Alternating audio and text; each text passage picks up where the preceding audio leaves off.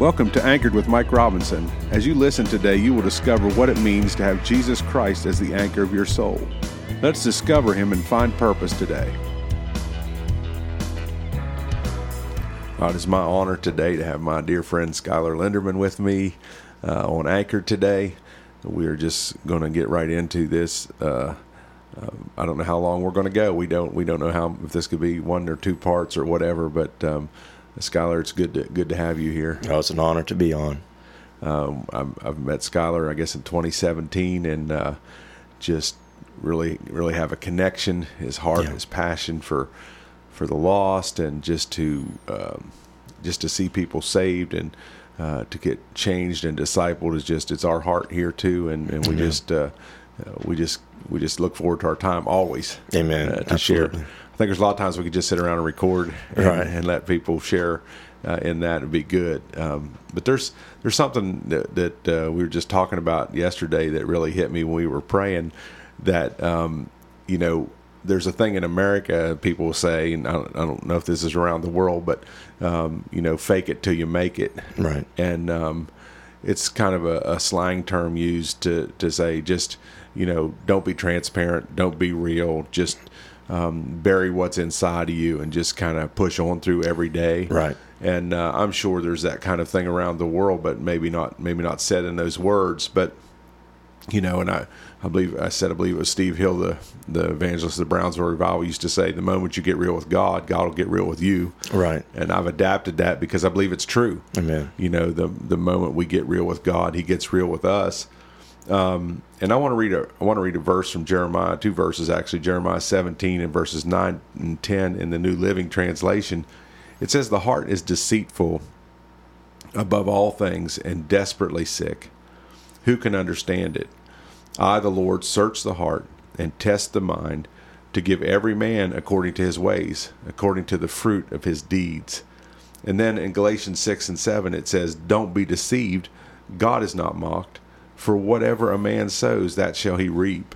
But I want to look at the point, and I believe the first thing I really want to talk about, Skylar, is because I know that you had a point, probably several points of realization, right? But a point that you got real with God. You finally got real with God. I mean, right. You were living. I know you were living in like 2 lives, right? And you were trying to fake it till you made it, right, so to speak, and not being transparent, but trying to live 2 lives and appear one way, but yet bound by addiction, right? So, what was your point? What do you believe was your point? That and how did you get real with God and start to break the deception in your life in the beginning?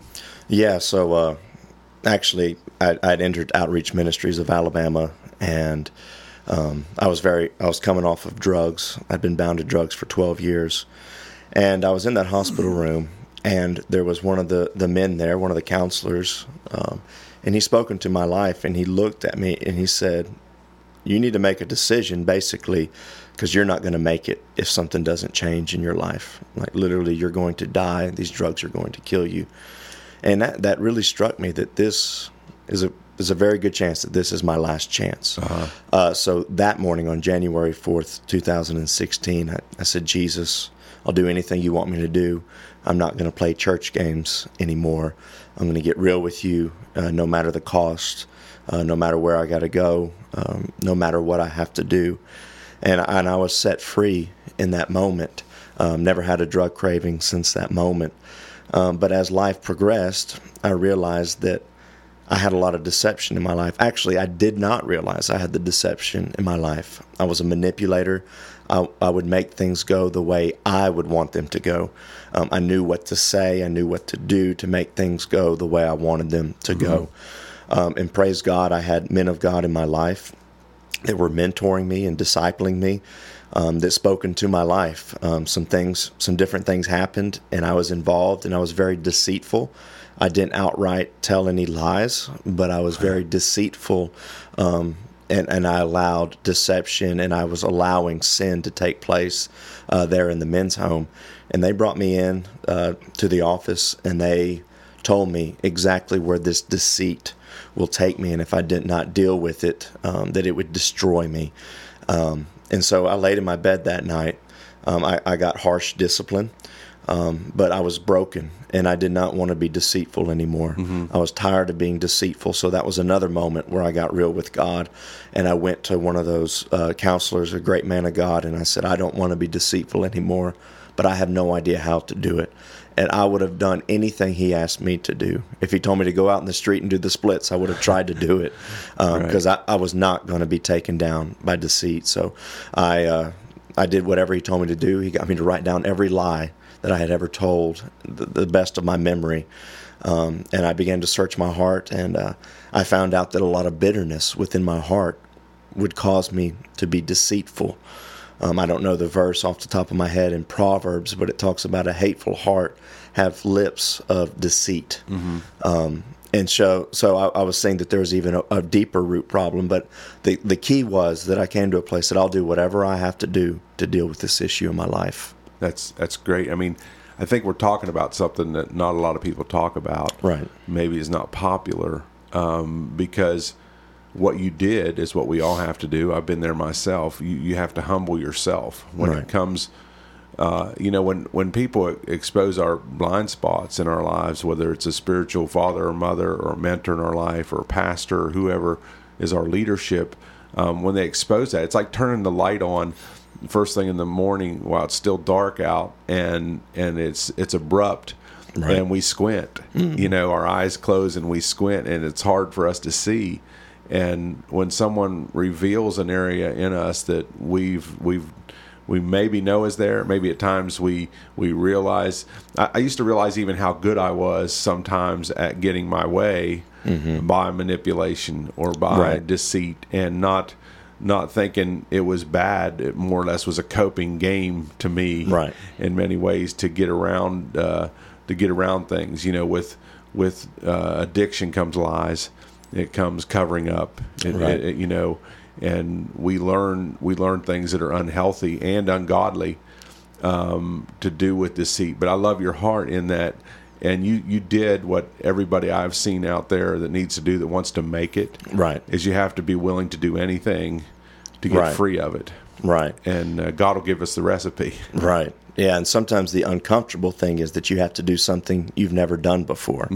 But the thing is, you're going to stay the exact same if you keep doing the same things you've always done. And so if you want to find change in your life and to find something new, you're going to have to do something you've never done before.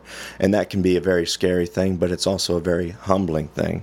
And one of the things that when they brought me in the office that day, that actually Ken Pounders spoke into my life, he said, it's out of 1 Peter 5. If you humble yourself under the mighty hand of God, then God will exalt you at the proper time. And I found out you do not want to be the one that exalts yourself to a position or try to promote yourself, but humble yourself, serve others, love others, and God will put you where you're supposed to be at the right time. Right. And that's the thing. We humble ourselves. God exalts us. Right. When we're deceiving other people, we're exalting ourselves. Right. And I think there's even in this hour, there's so much worship of intellect and that people feel that they're smarter than other people, and therefore they deserve a different life, or that intellect's their god, to the point where, and they don't want to admit they're wrong. Right. They don't want to admit their mistakes. They don't want to admit they could ever not know anything. That they know everything, and that know-it-all mindset really doesn't wash if you really want to stay anchored to Jesus. Right. That I know one time I was praying at the beginning of the year, and I've shared this before here, but I try to start off several times a year. Always the first of the year when I do a fast, I start off like, God, I just want everything to be new. I don't want to grow stale, but I want it to be like I never knew you, like I'm just starting out. And one time he spoke to my heart, and he said, that's good, because a know-it-all can't grow it all. Wow. And I'll never forget those words. And I've taken that into leadership and with raising up people. When you have somebody that's a know-it-all, they won't grow it all. And there's no way to stay anchored with that kind of mindset. We have to, I'm a lifelong learner. I don't ever want to know it all. I don't try to pretend I know it all when I preach or teach or anything, because we're all growing together in this. But when we continually humble ourselves before God, we don't have to worry about him getting us in the place we need to be, because he'll exalt us in due season to the place that we need to be. And with the theme of staying anchored is one reason I do this podcast, is for people to stand. I do this radio program because I want people to stand. Right. If you get exalted by yourself, you can't stay there. Right. You can't. You don't have enough character and integrity to keep you in a position. Right. And to withstand a battle, or to stand, in a ministry in three decades in a place, or 4 decades, or 5 decades, you have to. There has to be places that you constantly humble yourself, but also you receive correction or instruction. I always tell people, if you can only receive suggestions, but you can't receive instructions, then, your independence will keep you from being exalted into the place where God really wants you. Right. Right. And I was just reminded of, in James 4, it says that God opposes the proud. You do not want Almighty God, creator of heaven and earth, to be opposing you. Nothing's going to work out in your life. But then the next statement, he says, he gives grace to the humble. He gives his empowerment, his presence. He's for you. He'll make things go even in your favor when you humble yourself before him. And you don't want to go to a place that God didn't put you, like you just said.